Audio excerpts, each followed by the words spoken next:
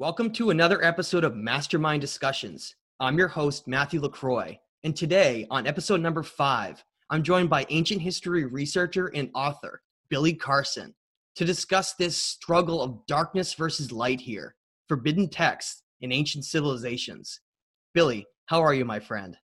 I am fantastic, and I'm really happy and excited to be back on here with you. I mean, when we get together, man, a lot of amazing things happen and people's minds get expanded. I couldn't agree more. So, Billy, it's been about 4 months since you and I did a show last. So why don't you update everybody on what you've been up to and some of the new projects you've been working on? Yeah, it's been an incredible 4 months. Now, ahead of the coronavirus, just being able to be conscious and aware and discerning where you are in this world and what things could happen. Before the coronavirus, I started realizing what would happen to me if I couldn't take trips, if I couldn't fly on 20 flights a month to all these destinations and do all these interviews and all these lectures and conferences. What would I do if I was hiking somewhere in the woods and broke an ankle or something crazy and I couldn't go to work? And I said to myself, I need to start a network where at least I can continue to put out great content, great information, but I can do it from my own studio. So I built my own studio in my house and began to develop Forbidden Knowledge TV, which is live now. And in hindsight, wow, what a great way to get a download from the universe and take heed to the messages and information coming in and not just going, whatever, and actually utilizing it and actually putting energy and effort behind it to create this new network. So the new network, forbiddenknowledge.tv with the number 4, forbiddenknowledge.tv is live now. And it's got hundreds of episodes on there of great original content. And I'm looking forward to building it and acquiring new content every single day from a lot of other great people in various different topics, everything from ancient history, advanced technology, sciences, yoga, meditation, workouts, conscious eating, you name it, the gambit of it all. So I'm pretty excited. And it launched right around the time that America started shutting down all the hotels and everything else. And all my events were getting canceled. So now it's given me a lot of time to just sit here and make a lot of great content for the people and still get it out to the world just in a different way. Yeah, I mean, we can't just stop researching the secrets of ancient history just because things are a little bit difficult on the outside world with what's going on. And Billy and I are going to talk about that just briefly because I know some people are curious about our thoughts on COVID-19.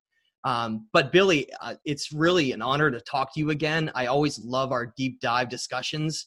Yeah. You're one of my favorite people to talk to. So thank you so much for joining me on this show. So today's topics are going to focus around ancient civilizations, forbidden texts, but also this struggle here of darkness versus light and the nature of reality. And when you look at these zodiac ages in the time frame, this time period that we're in, moving towards the age of Aquarius, this is almost textbook to me. If you look at all the past predictions and everything that was talked about from Thoth all the way to Albert Pike and everyone in between about these predictions and prophecies of what was supposed to happen in our future as we transition to this new time. And one of those has been this consistent idea of a global pandemic. And so I wanted to get your thoughts on COVID-19 briefly and the implications for what it has on our society. Yeah. This thing is really kind of taking the world by storm, obviously. What I would like to tell people before I even start talking about it is you have to remain calm, because when you are not calm and you're letting your physiology control your decision-making, you can make a lot of mistakes and you can cause yourself even more harm. I think that remaining calm is the key thing to do in a situation like this, because then you're able to make logical decisions, things that can really affect you in a positive way versus a negative way with as we've seen probably with a lot of social media videos and a lot of things on the news. When people panic, it just becomes really hectic and crazy, and people start doing things that they normally wouldn't do. That's because they're operating from a consciousness of fear versus logic. So we have to remain calm. But looking at this COVID-19, this coronavirus situation, I found a couple of very strange things to me. First of all, back in November of 2019, I play the stock market pretty much almost every day. I play stock options, so I bet on stock options. So I do calls for the market to go up and do puts for the market to go down. If it goes down on a put, I make money. If it goes up when I make a call, I make money as well. Well, so I followed this guy named Ray Dalio. He's a multi-billionaire. He runs a $150 billion hedge fund, and all the elites have their money in his fund. He took $1.5 billion, November of 2019. He took $1.5 billion and put it on the stock market to crash in March of 2020, which is where we are now. Now, when this happened, everybody went crazy back last year. We were like, what does this guy know? Like, I was posting links to the articles about this and everything else. Like, what does this guy know? What does he know? And everybody was going on mainstream news, like, what does this guy know? And everybody forgot about it. I didn't forget about it. So come the middle of February, I started pulling back on my trading because I was like, let me see what's happening here. All of a sudden, I started hearing coronavirus, China, this, that. Next thing you know, March hits, and what happens to the market? The low of lows. They probably made about $100 billion on that crash. So in hindsight, it's like, this is really interesting because the only thing that crashed the market was the coronavirus going global. They lost containment of this thing. And there had to be some foreknowledge, maybe not specifically of COVID-19, but there had to be foreknowledge, in my opinion, of some global pending pandemic that was going to make global markets go down and crash, for them to put 1.5 billion on that for it to go down. Isn't it interesting that, like you said, the stock markets reached this incredible high, right? Like beyond anything we've ever seen. Everything was all in place, and then this event happens. And the strange thing to me was that it seems to be like this. If you look at it from a higher level, and I don't mean to tamper the significance of this for people that are sick or worried about what's going on. But remember, we're talking about more of a higher level. This is a mastermind discussion, looking at this from, well, how is this viewed from elites and higher ups and some of these global controllers? Well, it was interesting to me that the number one competitor of the United States for a long time has been China. It's like the two empires are battling back and forth over who's going to be dominant. And then lo and behold, this thing starts there, and then it's basically connected to China and tanks their entire economy and everything else. And then at the same time, the health minister of Iran and a couple of these other important figures, they just get it out of nowhere, and then they die, and all these things keep connecting. And now the Chinese are coming out and Iran and saying, well, you're pinning this on, places like China, but is this something that is a biologically created virus? Because they're pointing out that there were these global military games in Wuhan, and that was potentially a few months before this outbreak occurred. So what is your take on that? Is this something that's been planned? This is something that definitely, in my opinion, and I can't say for sure, but in my personal opinion, I think it's planned. I think it's an attack. Now, when you look at what happened there at Harvard University just a few short months ago, the professor there, I think his name was Lieberman, if I'm correct, or something to that effect, but the professor at Harvard was working on bioengineered viral nanobots. And he got busted by the feds. I think he was just really the scapegoat or the fall guy, unfortunately for him.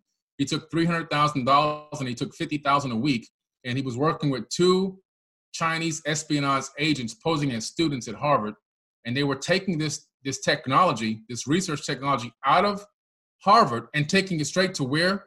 Wuhan. Isn't that something? And where does the first cases pop up? Right outside the laboratory area of Wuhan. So this was orchestrated by somebody who had the big bucks and paid this guy off, and he didn't even know he was going to be a fall guy. He ends up being the fall guy for the whole thing. It's just a high level. This is a real high level situation. And like you said, who would want to take China back 20 or 30 years, 2 or 3 decades? We would. America would. Why? They were buying everything. They were literally taking a note out of the Rothschilds book. They were lending countries money, and when the countries couldn't pay them back on the high interest, they would take over parts of their government, parts of their land, the resources.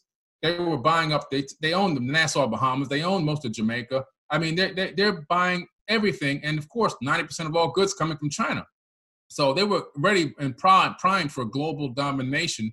And I think the powers that be, you remember what happened to the guy over there in Libya when he was getting ready to make some big changes in the world. Gaddafi. They said, you know what? I think Hillary Clinton said, "We came, we saw, and he died." That was her exact words. So this is a situation where I think high level, maybe even higher than the United States government level, said, Most you know likely. what, we need to slow them down a little bit. And I think somebody made that ultimate decision and put the orders out. And of course, we're really good at taking orders over here. We've proven that now with global domination.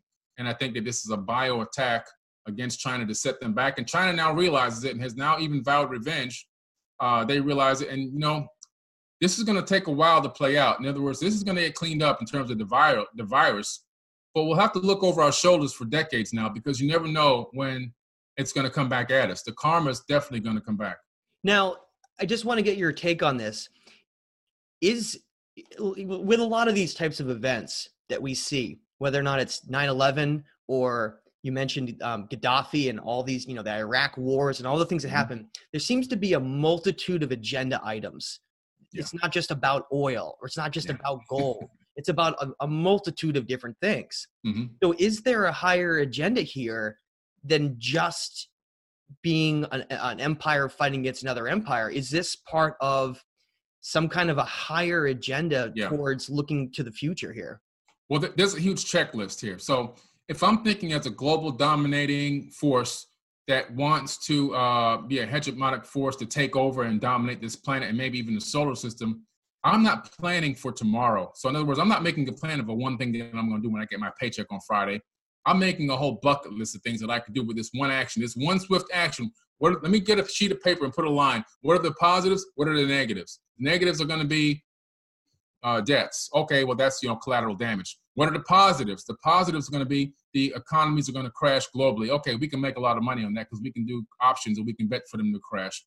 Okay, what are the other positives for us? Well, China's producing 90% of the world's goods. We can now transfer a lot of that to India and other countries, and we can monopolize that, and we can make money off the exchange, off the shifting of the creation of these goods and services, and move some even into America, and we can be on the boards of some of these companies that are now getting these new contracts for all this bulk surplus that needs to be created.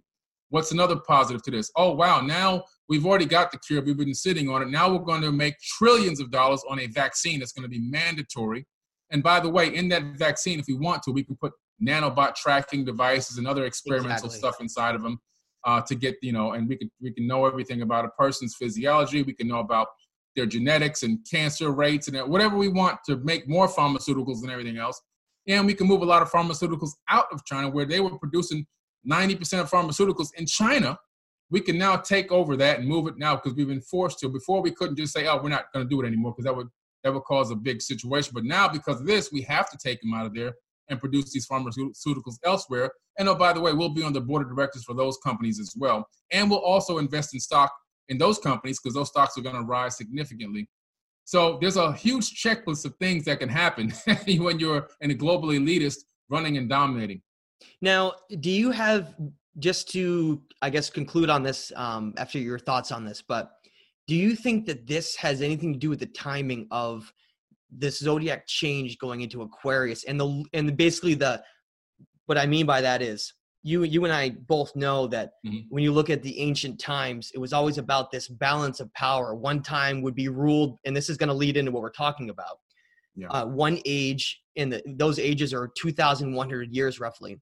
One age will be ruled by darkness and in a lot of death and a lot of terrible chaos. And then because of that, you have to then balance the other age to be the opposite. And that's how balance always works. And so is this a signal that this is some kind of an action that's being done timed to at the end of this age, when some of these global powers are losing control of potentially, consciousness is rising all the time. People are waking up to a lot of this stuff around the world. Some of them are going back to sleep, but a lot of them are waking up. Oh, yeah. So is this a timing thing also?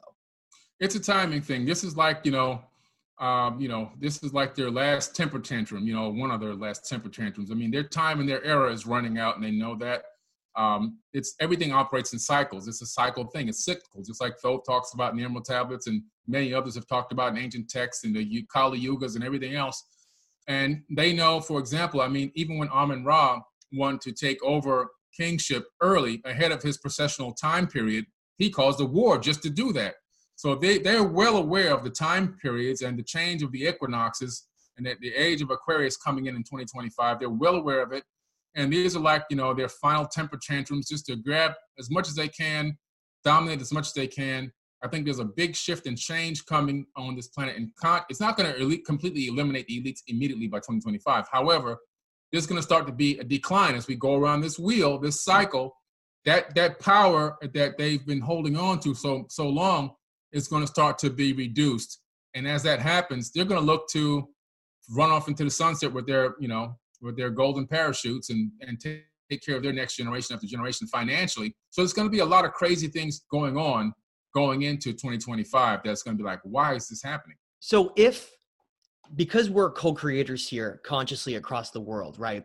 And the idea, if you really understand ancient texts and how they portray our reality and how we contribute to it, and this is the last thing I want to bring up on this before we move on, but is this basically a way to create a certain environment that forces most of society to accept the new reality coming up that will be dominated by fear and control and all these different mechanisms in place? Is it a way to coerce society to be the co-creators of another dark time period? Yeah. What they're experts at is they're experts at creating emotions that generate low frequency vibrations. And they literally take an energy exchange off of those low frequencies. So they capitalize off of our low frequency vibrations. So it's in a way, they're like archons from the Nag Hammadi. They actually eat these frequencies. And people say, what do you mean they eat them? Well, if I get you in a low frequency vibration, a state of fear and turmoil, now I can pull the strings and make you do whatever I want you to do. And those things that you do when I pull those strings, will generate profits for me. So I'm eating, because money is an energy exchange. So when you're in a low frequency vibration and I pull a string and I make you do something and it profits me, I'm eating the energy. So they are literally utilizing these low frequency vibrations, not only to create profits for themselves now, but also these time periods where these crazy, like this COVID-19 is such a big wake or ripple in space-time. It's being imprinted into everyone's DNA. It's being imprinted into everyone's epigenetic memories. And so what's happening now is I have a kid, right? And that kid now is going to have the memories of this situation, this ripple in space-time. It's going to haunt them, isn't it? Right. And so now they can carry that into the next era. So they can actually reduce the effect of the change of the precession of the equinoxes into Aquarius. They can reduce the initial impact it normally would have if they can get things like this into people's epigenetic memories and still wreak a little bit of havoc on our way into that change. Okay, so building off of that, I know I said I didn't want to talk about this anymore, but this is fascinating because it's not even really about COVID-19 anymore. It's more about creating a fear-based reality, right? So when a conscious sentient human being exists in a state of fear, when they're in their root chakra, their lowest state of conscious vibrational frequency energy, that they become controllable, right? Mm-hmm. Because once you raise your vibrational frequency, one of the things you do is you connect to a higher state of consciousness and you break out of this system where you just do things essentially almost like following the herd of everyone that's around you, and you start mm-hmm. taking control of your own conscious reality. You start mm-hmm. projecting your energy and changing everything around you. So is this a way to, and then we're going to lead into an ancient text mm-hmm. in a second, but is this a way to essentially strip people of that ability to co-create their own reality?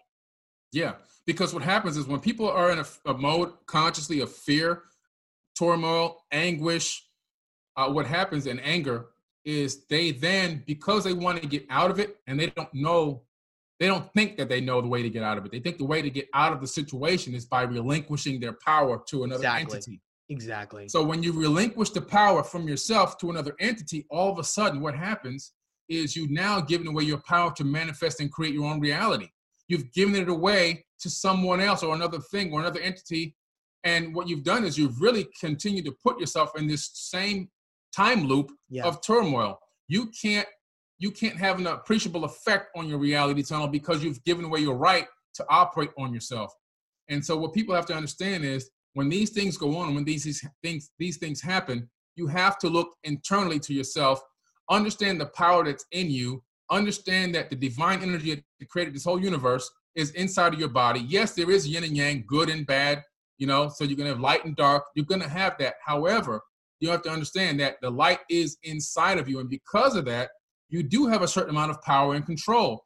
Don't relinquish your power. Command your reality. Command your manifestations. Believe in yourself. Believe in others that are working along with you in your inner circle. And you guys come together, and that energy force will become bigger and stronger. Yeah. And, look to inner space, because when you seek external salvation from another source or another entity or another government, you're always giving away all your energy and power, and you're not going to get anything back for that energy. They're going to eat it and utilize it for their own agenda. You have to utilize your energy for yourself. If you're on an airplane, the first thing they tell you when you get on the airplane before they take off is if there's a disaster or a situation that occurs and oxygen masks drop down, they say, put the mask on first, make sure you're okay, then you can help other people. And in a situation like this, we have to realize, wow, I got to go inside. I got to figure out, okay, what can I do to correct my problem, make my situation a little bit better? How can I prepare for the next one? Then once you get that game plan down, Pat, like me and you are doing, now we can go and share this information with other people and hopefully get them to understand how they can free themselves, how they can be the president of their own lives and not relinquish their power to some outside source. Well said, Billy. So it seems like really the conclusion behind this whole thing is, on a higher level, it's all about fear and creating this darkness here to relinquish people of their conscious co-creative abilities and their ability to reach higher states of consciousness. So what this is really about is and it goes back, like you said, it's a cyclical thing. It goes back all the way to at least the time of Atlantis. And it's this idea of how mankind here in this physical third reality, because we're the conscious co-creators of our reality, we are basically this stage of where darkness battles light.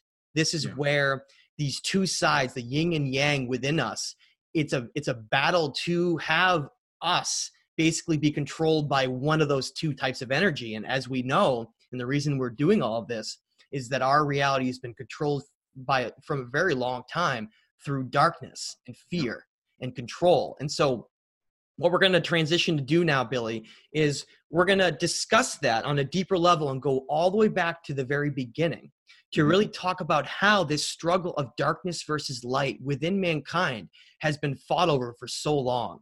And to do that, we're going to be reading Emerald Tablet number 4, which is called the Key of Magic. And I know you're very familiar with that. And so what Billy and I are going to do is do a dual reading through the Key of Magic, Emerald Tablet number 4. And then we're going to discuss it, and then we're going to move into talking about Atlantis a little bit. So to start, Emerald Tablet number 4. Long ago, in the days of the first man, warfare began between darkness and light. Men then as now were filled with both darkness and light, and while in some darkness held sway, in other light filled the soul. Age old in this warfare, the eternal struggle between darkness and light, fiercely it fought all through the ages, using strange powers hidden to man. Adepts has there been filled with the blackness, struggling always against the light. But others there are who, filled with brightness, have ever conquered the darkness of night. Where ye be in all ages and plain, surely you know the battle within night. Long ages ago, the sons of the morning descending found the world filled with night. There in the past began the struggle, the age-old battle, darkness and light. Many in the time were so filled with darkness that they only feebly flamed the light from the night. Some they were, masters of darkness, who sought to fill all with their darkness, sought to draw others into their night. Fiercely withstood they, the masters of brightness. Fiercely fought they from the darkness of night, sought ever to tighten the fetters, the chains that bind men to the darkness of night. Used they always the dark magic, brought into men by the power of darkness, magic that enshrouded man's soul with darkness. Banded together in this order, brothers of darkness, they through the ages, antagonists, they to the children of men, walk they always secret and hidden, found, yet not found by the children of men. Forever they walked and worked in darkness, hiding from the light in the darkness of night, silently, secretly used their power, enslaving and binding the soul of men. Unseen they come and unseen they go. Man in his ignorance calls them from below. Darkness is the way of the dark brothers travel. Dark of the darkness, not of the night. Traveling, O earth, they walk through man's dreams. Power they have gained from the darkness around them to call other dwellers from out of their plane in ways that are dark and unseen by man. Into man's mind, space reach the dark brothers. Around it, they close the veil over their night. There, through its lifetime, that soul dwells in bondage, bound by the fetters of veil of night. Mighty are they in the forbidden knowledge, forbidden because it is one with the night. Hark ye, old man, and listen to my warning. Be free from the bondage of night. Surrender not your soul to the brothers of darkness. Keep thy face ever turned towards the light. Know ye not, O man, that your sorrow only has come through the veil of the night? Heed ye my warning. Strive ever upward. Turn your soul towards the light. The brothers of darkness seek for their brothers, those who travel the pathway of light. For well they know who has traveled far towards the sun in their pathway of light. List ye, O man, he who comes to you, but weigh in the balance of his words be of light. For many there are who walk in dark brightness, and yet are not the children of light. Easy it is to follow their pathway, easy to follow the path that they lead. But yet, O man, heed my warning. Light comes only to him who strives.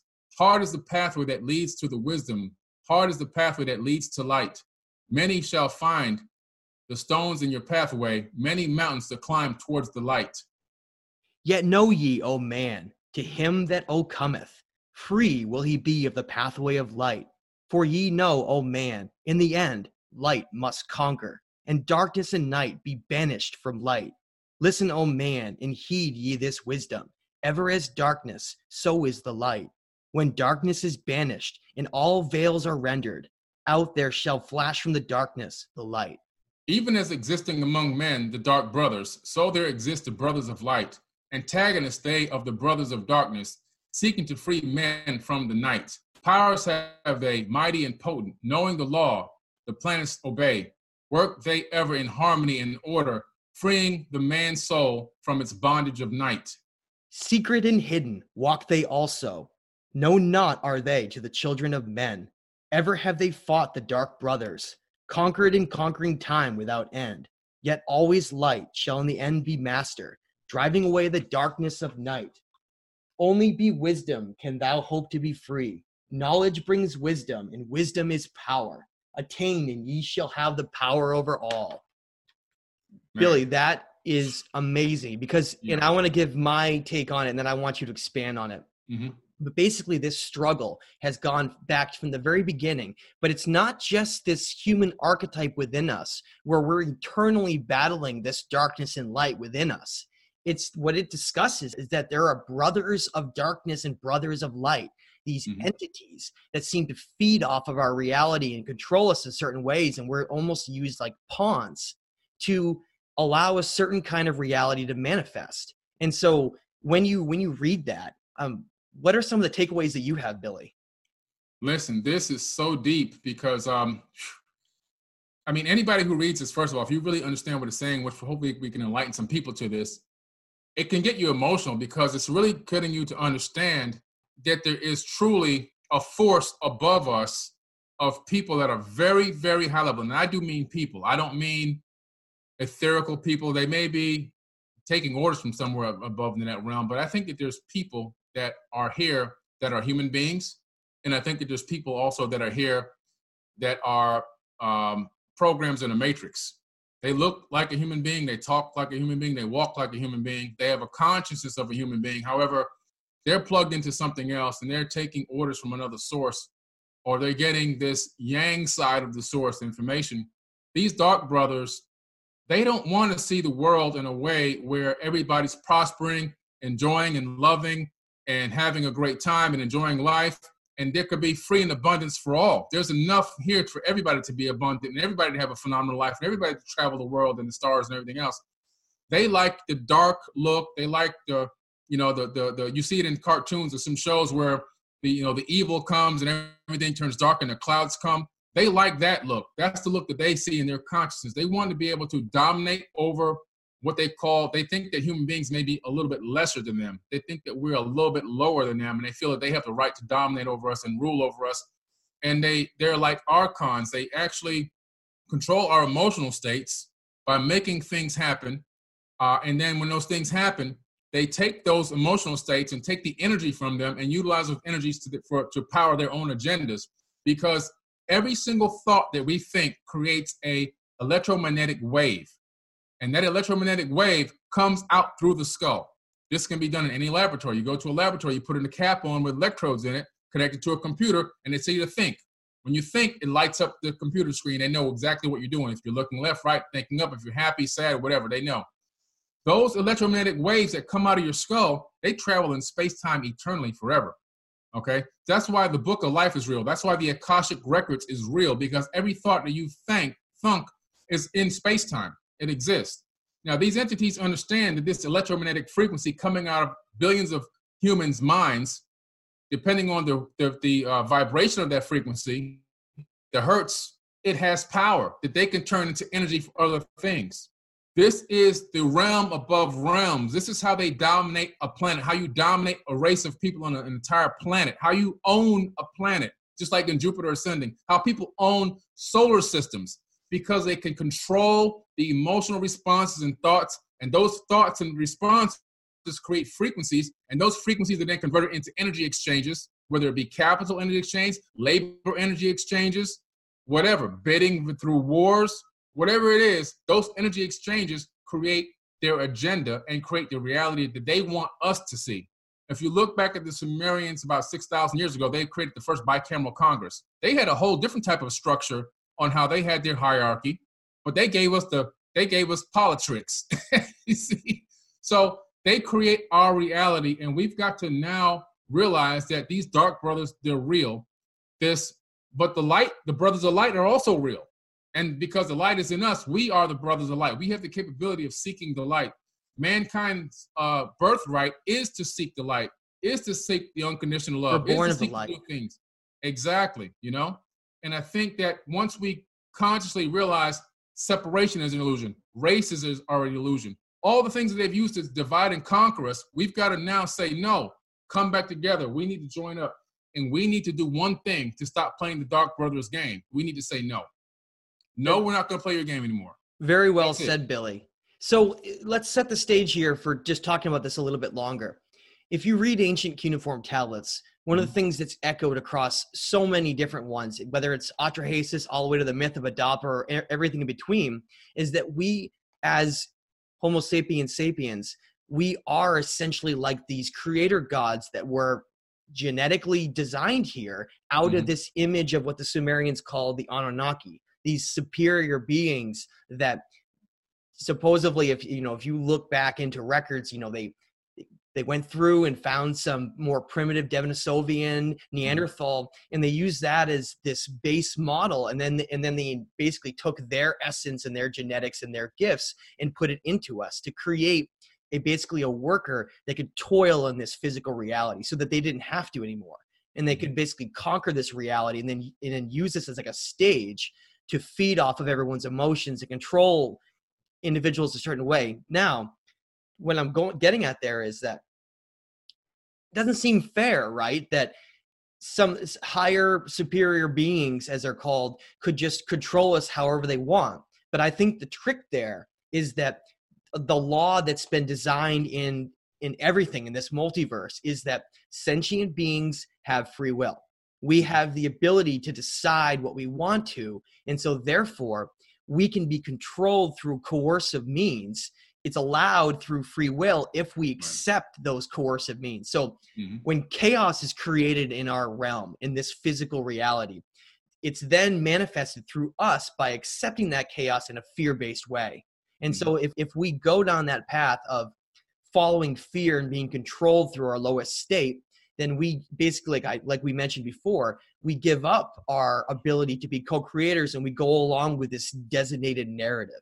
And that narrative has been has been perpetuated and controlled for thousands of years. As we read in tablet number 4, this battle of darkness and light and brothers of light and brothers of darkness has been going on since the very beginning here. And so how do we break out of this cycle, Billy? You have some good solutions that we can all use to, instead of following these dark brothers into this future of darkness, how do we break out of this cycle as we're entering Aquarius and truly bring back this lost golden age that we've been seeking all along?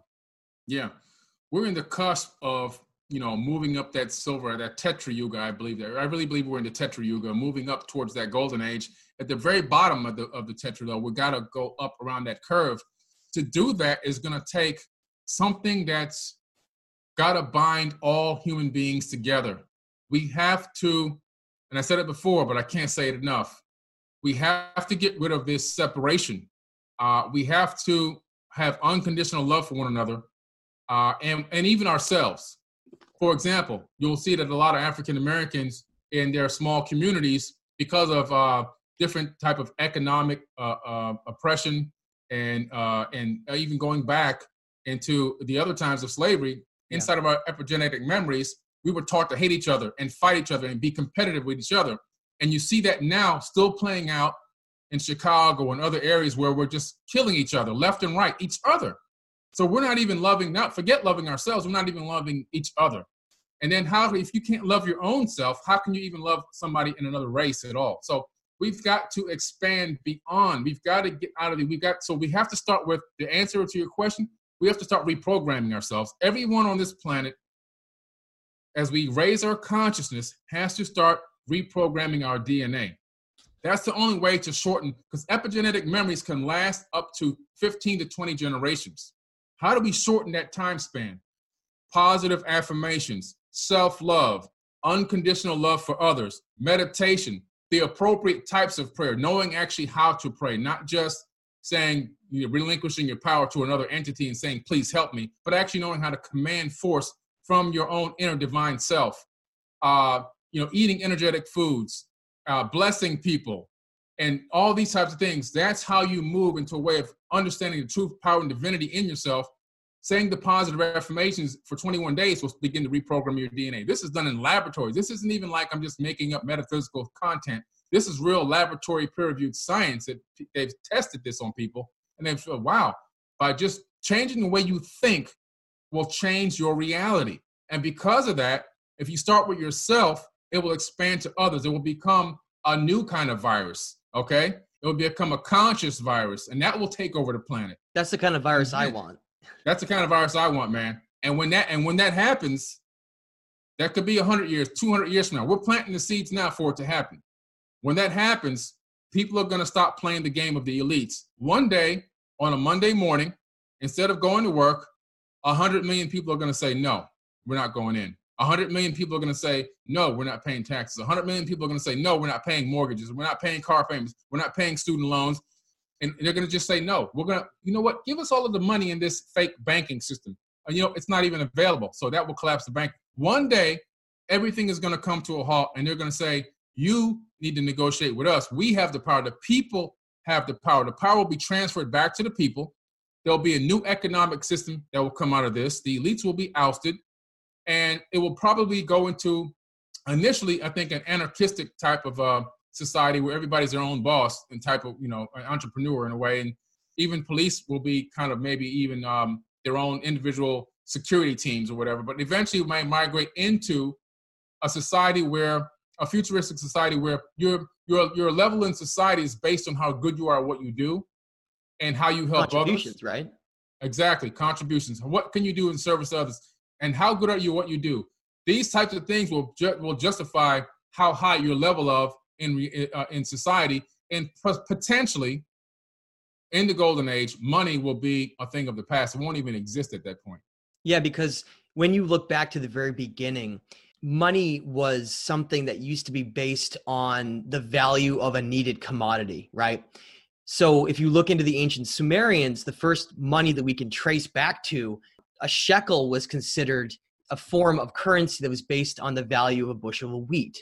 Because back then, the importance of agriculture was even more significant than now. Everything was based on that. Now it's based on this fiat, invisible currency that traders are throwing numbers at in computer systems that really isn't necessarily based on anything tangible. And that's why capitalism, to me, has gotten so out of control that it is money and greed and blown out of proportion to the point where we've basically turned our world into a dumping ground of not caring about balance at all and becoming completely disconnected from not only our planet, but from this vast cosmos we live in, where people live in like this complete illusion of reality where they don't look up at the stars anymore in most cases. They just walk blindly between buildings and just walking around doing what they're told, and they exist as almost like a non-conscious being. It's like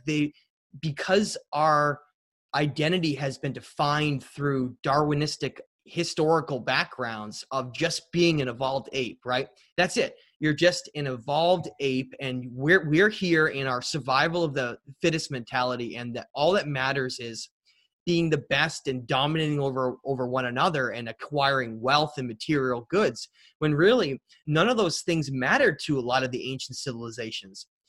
And I've mentioned this before, but when you uncover a lot of ancient ruins that we know predate some of the more current ones, like when you go way back to what we call the pre-Diluvian Sumerians, go back to the Atlanteans, go back to these global cultures that were connected and built these incredible megalithic structures with these massive temples.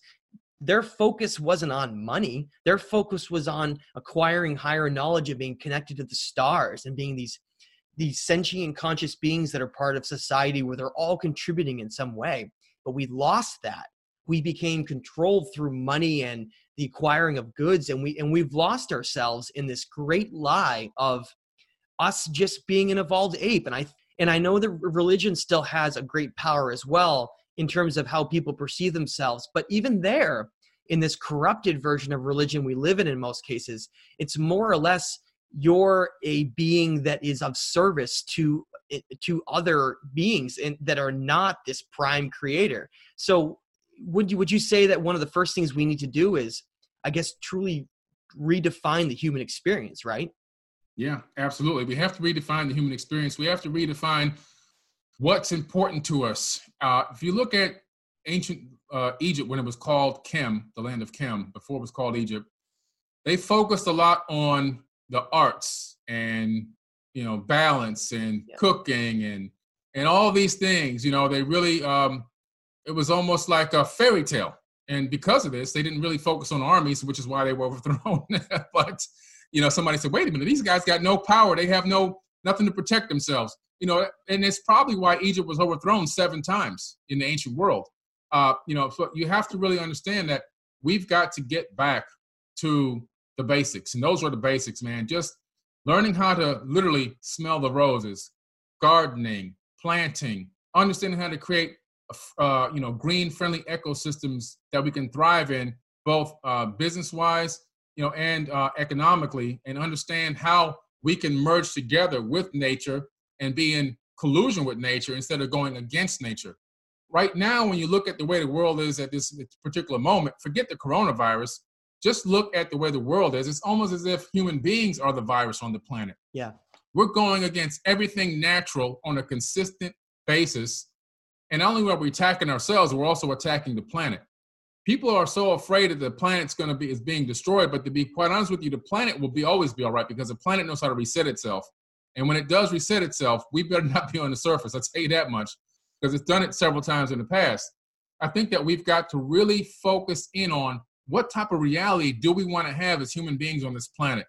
What are the most important things to being a human being, a conscious, sentient being, that are not only going to help improve me, but also help improve the world as a whole? And focus on those things and make that the new economy, make that the new way of living. And I think that this world will blossom and turn into a golden age, maybe even possibly even ahead of time, if that's the mindset that we move in forward.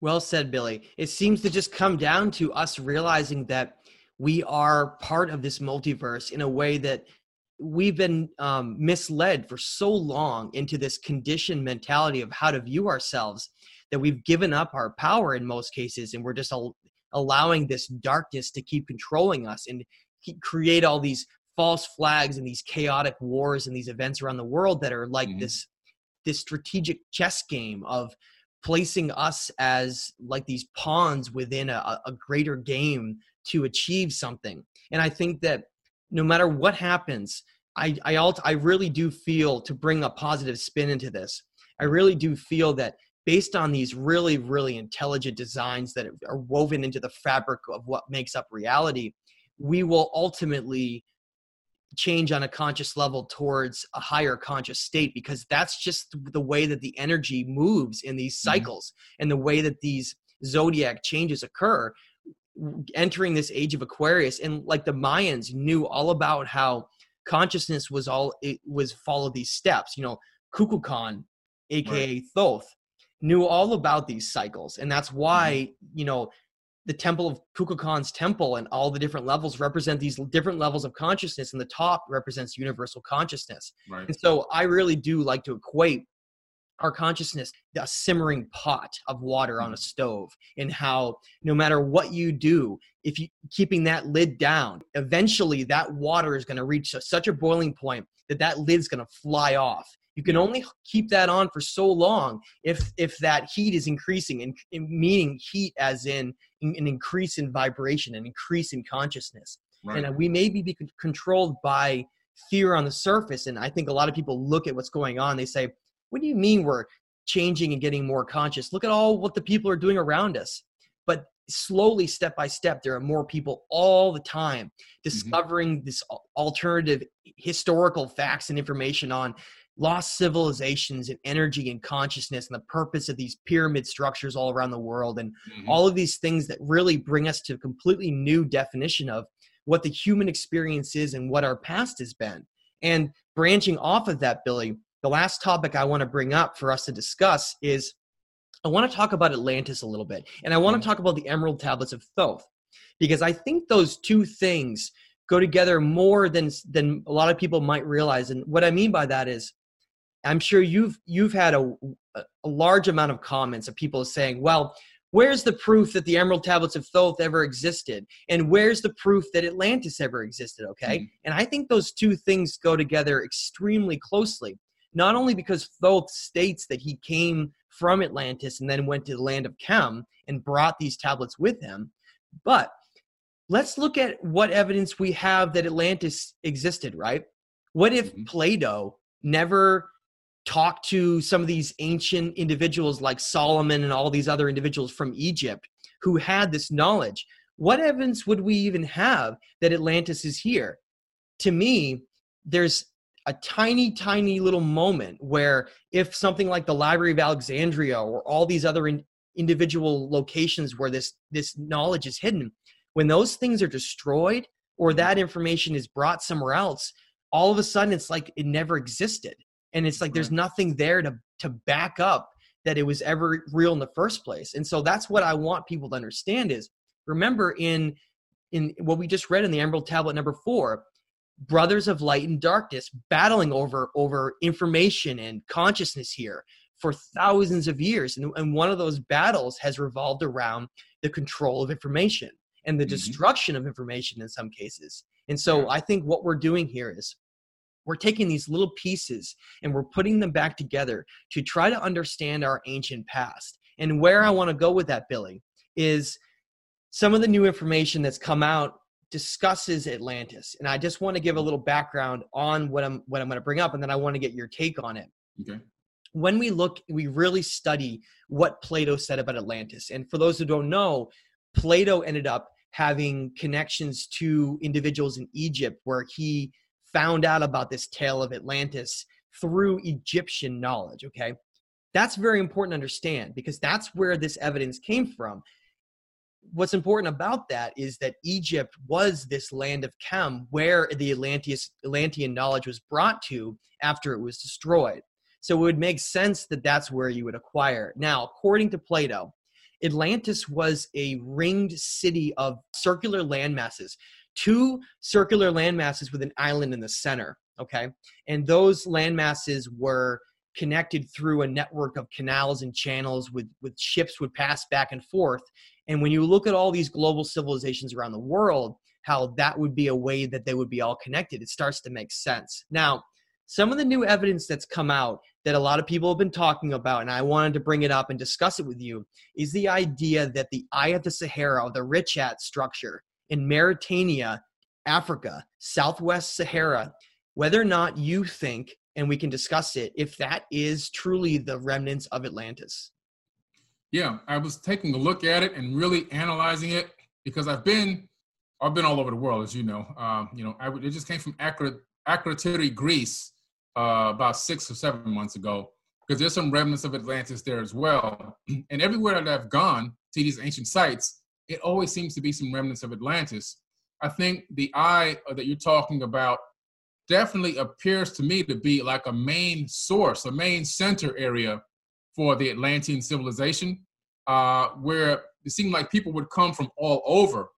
Because just like you have a kingdom and you have the castle, right?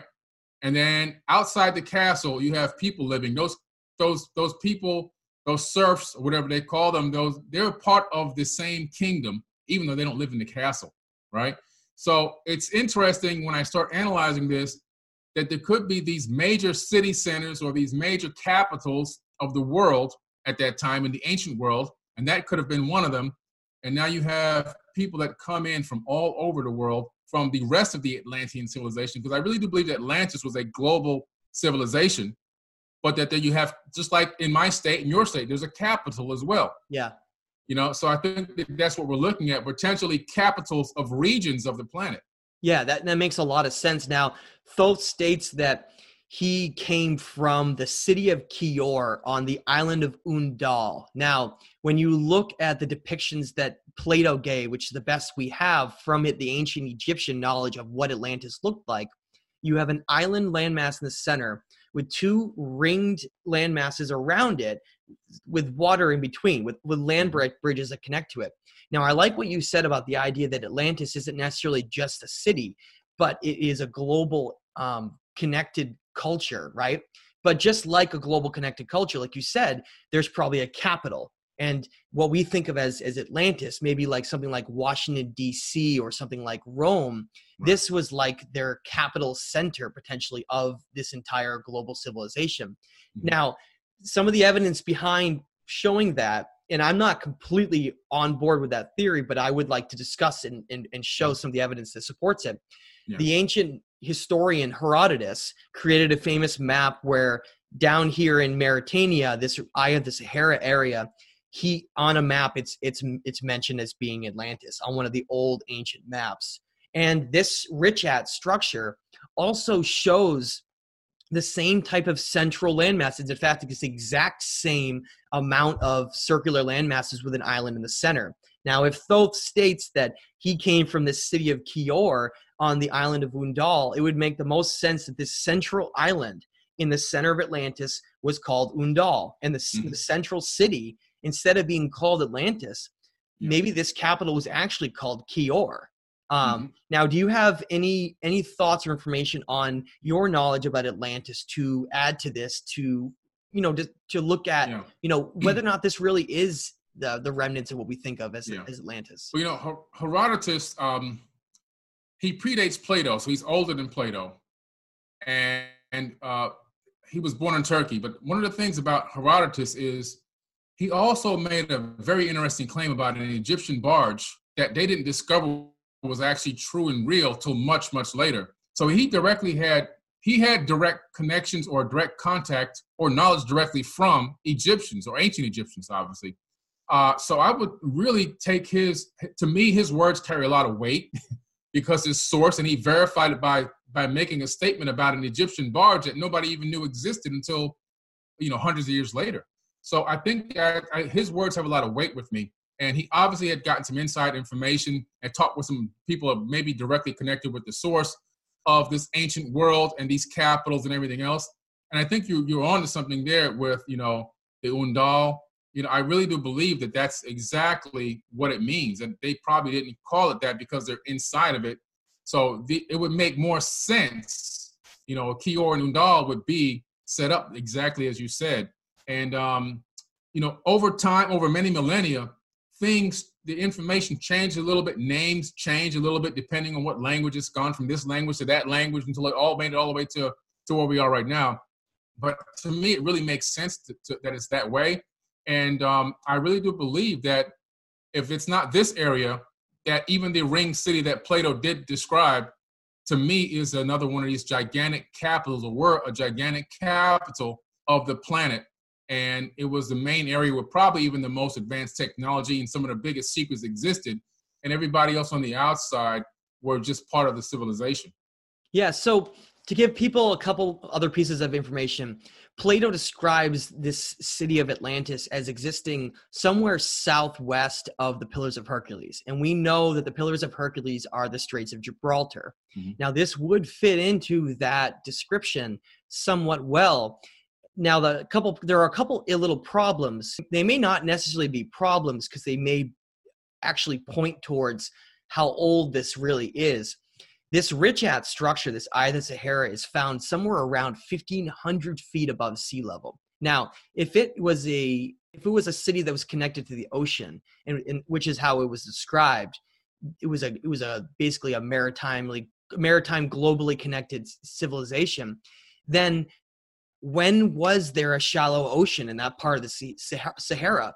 And the answer to that would prove that it's so much older. And this story of human civilization from the pre-Diluvian Sumerians and the pre-Diluvian Inca and all these ancient civilizations that are part of this lost civilizations, that evidence on the fact that it's at 1,500 feet now, but where was it before? I mean, let's consider for a moment, when you go off of ancient Egypt, we have city after city that's being discovered underwater that's sitting right off of Alexandria under, more than 10, 20, 30 feet of seawater sitting on the bottom of the ocean. Well, obviously that civilization didn't build that city under the ocean, right?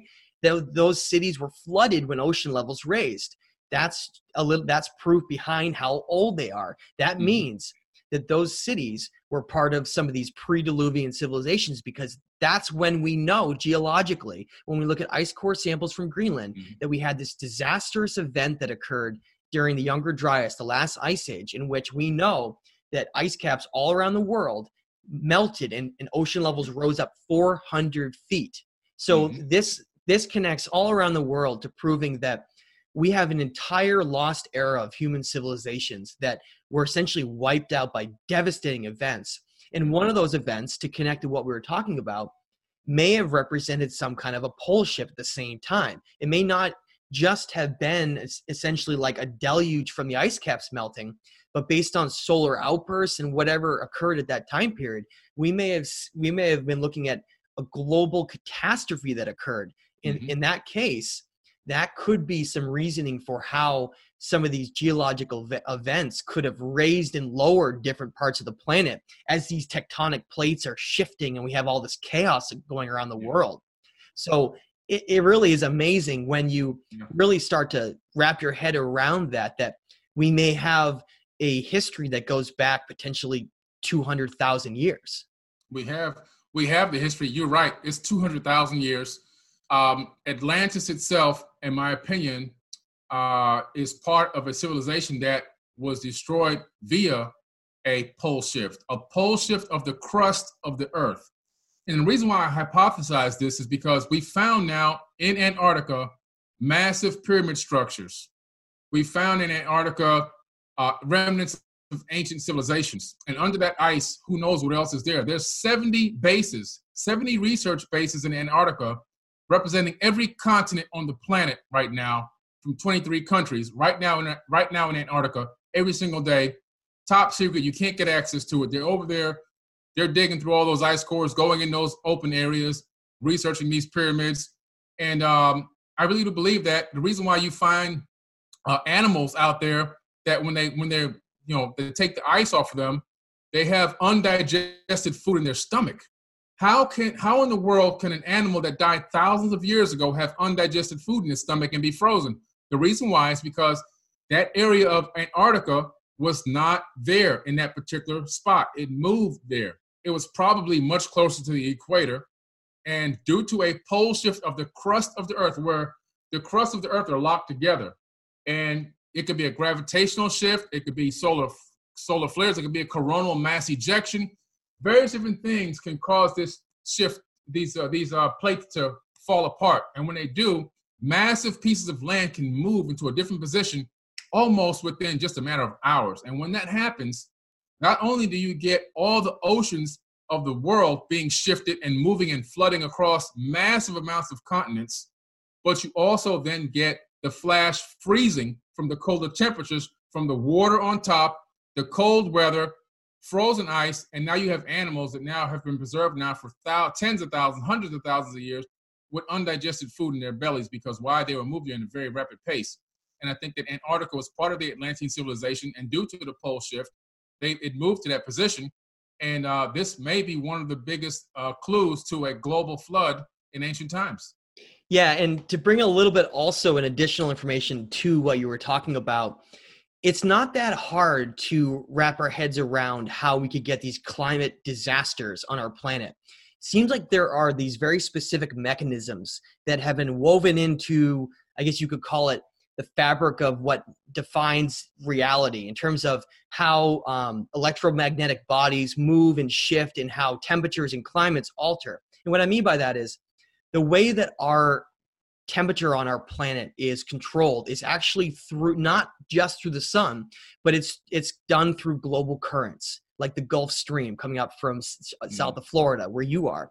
Correct. What happens essentially is this system, this cycle goes on and on and on and keeps going through the same process, because what you have is the same thing. I think that it's based on coronal mass ejections with the sun, potentially part of a 12,000 year cycle. Now, the reason I say that is when we look at these ice core samples, we see that there's these situations where the climate is more or less steady, and then you get this unbelievable shift and drop and rise. And I mean, nothing like what we have now. Now is essentially a blip on the cosmic timeline. When you go back to the Younger Dryas, this disastrous event that seemed to wipe out a lot of these lost civilizations, what you find is that those global currents likely shut down. And whenever you get global currents shutting down, you get a temperature and climate disaster. And how does that happen? Well, if you have a solar minimum that occurs, you get a massive ice buildup around the world. Okay, that's how it works. A solar minimum creates a period of where ice increases around the entire northern and southern hemisphere. Then when you get a solar change that goes to a maximum, the same thing happens. You either not, and I don't just mean in terms of chaotic events like pole shifts and volcanoes going off and tidal waves, but I mean more in terms of looking at ice and the way that the oceans move. When that ice rapidly melts, you get this massive influx of fresh water. Now, fresh water is more dense than seawater, and so it sits on top of seawater. And what happens when you get that is you disrupt that delicate balance of salt water, the certain amount of content you get of that salt, and those currents, boom, shut right down. And then what happens? You go back into an ice age. And then over time, as the salinity increases and the fresh water evaporates and then snows and rains and creates glaciers, the oceans go back to being balanced, and those currents reestablish themselves around the world. And that seems to me to be what this part of what this obsession, I think, over Antarctica is. And I completely agree with you that there's all kinds of secrecy in Antarctica. But I think one of the reasons why they're there and in the North Pole is that they know all about these events, these cycles, and they may be using some kind of technology or even at least just researching those areas to prevent or try to alter this shift. Because what's happening right now? Our Earth is incredibly warm. We're at the end of what's called a solar maximum. We're going towards a solar minimum, and and they know all about that. And it's no coincidence in my mind that we have, climate changes drastically happening around the world, all kinds of increases of earthquakes around the globe and volcanoes. It's part of this cycle coming, but that's not supposed to be a fear thing, because, and I just want to conclude on this area, Billy, by saying that all the ancient cultures talked about how even though some past civilizations were wiped out by these events, all these events are not the same. Some are much more severe than others. Like, for instance, this Younger Dryas period we had 10 to 12,000 years ago, we were in an ice age. Yeah. Therefore, when you melt all that ice and you get these dramatic changes, it can cause horrible disasters. Right now, we don't have an ice age. So there are a number of different factors that are playing in to just show you that this event and this changeover is not going to be as bad as some of these other ones that wiped out our civilization around the world. Mm-hmm. We are supposed to end up being this new golden age of civilization. I just want to get your take on that, and then I want to go into some closing thoughts. No, you're so right. You described how ice ages come and go perfectly. Thank you. My friend Greg Braden had done a lot of research on this as well, on the ice cores. And if you go into the ice cores, you can track every global warming cycle going back for 100,000 years with no problem. So the fact that we're having global warming right now is not because of cows passing gas and exhaust coming out of your cars. Okay. Now, have we added to the carbon monoxide? Yes, we have. Exactly. However, so I'm not taking away from it, but what I'm saying is this is a natural cycle. And not only is it a natural cycle, according to the ice cores, this isn't even the most hottest warming cycle. Nope. Okay. So we're right on target to where we actually should be. And we should be focusing on things like how to become a more green society and how to unconditionally love one another. And those two things will take care of itself. Exactly. It's like, I think Gaia, this Sophia feminine creative energy of our planet, it's beyond just this lifeless rock. Is Gaia going to want this human civilization to continue here? Mm-hmm. Or based on our actions of polluting, destroying this world and not realizing that we're stewards here, is she going to decide to wipe us out and reset us so that we can start over again? Those are complicated questions that we don't have all the answers for. But what we do know is that this time period is incredibly important. And what we talk about and what we do matters more than most of us realize. And that's why it starts with each of us realizing that we're co-creators of reality and that everything that we do and everything we pass on, like you said, we pass these waves on into the infinite of our actions and our thoughts. They continue way beyond just, our little reality here. And so we're part of something much bigger than most of us realize. And we need to realize that power, just like Thoth says in Emerald Tablet number 4, we have great power here and we can either be ruled by darkness or we can either be ruled by light. Yep, that's right. Incredible. So Billy, go ahead and give me some closing thoughts and, where people can find your work. I first like to say, man, first, thank you so much for having me on. I really enjoy being on here with you, man. You're one of the greatest hosts and speakers that I know. Thank you, man. And we work well together, and it just really goes well. I think people like to see us talk because they get a lot out of what we have to say, and we kind of really, mesh together very well. I would like to just tell the people, don't be ruled by fear. Some of the things that we talked about today might sound scary or horrific or world-ending, but it's not really that. We're in a period of time now where we have the capability to make the changes needed. So what's our mission? What is your mission today? Your mission is to do what people say to me. When people say to me, what do you do for a living? You know what I tell them? I tell them that I create ripples in the space-time continuum that alter future realities in the third dimension. I love it, Billy. That's great. It's our job to literally create these ripples consciously that are going to go out to the future and alter our future reality, not for just us, for prosperity. And this is our mission. This is our job. This is why we're on this show talking right now. It's all about altering the future. Everything that you think is a permanent thought that goes out into space-time. That's why you should be thinking good thoughts about yourself and also of others, because that's going out there. It's out there. You can hold account for that information. It's part of the space-time continuum at that point. Think positive. Think successful. Think how to help people. Think how to be of service to others. Think positive things about yourself. And all those things then, and do research and investigation in ways that at least that you can comprehend and help spread that information on to help keep the progression going, help keep the ripple going, so that 100 years, 200 years, 300 years from now, this planet looks totally different. Because what the elites, what the dark brothers do They don't plan for next week. What we do as citizens of the global world, we plan for next week. Oh, this is what I'm going to do next weekend. I'm going to get my paycheck and I'm going to do this and that. They're planning for 5,000 years, 10,000 years, 100,000 years in advance. We have to start thinking the same way. We have to start taking responsibility for generations ahead of us and thinking that way, thinking futuristic. But to do that, we got to create the thoughts now that create the ripples in space-time that alter future realities for this planet. And I think we'll see a phenomenal and beautiful planet in the future as we head into the golden age. And maybe this time we can sustain the golden age instead of falling back down again. That would be the ultimate goal. Very well said, Billy. And I want to tell you, it's an honor to have these discussions with you as well, my friend. You're one of my favorite people in the world. So thank you so much. And your words of wisdom are fantastic. I could not agree with them more.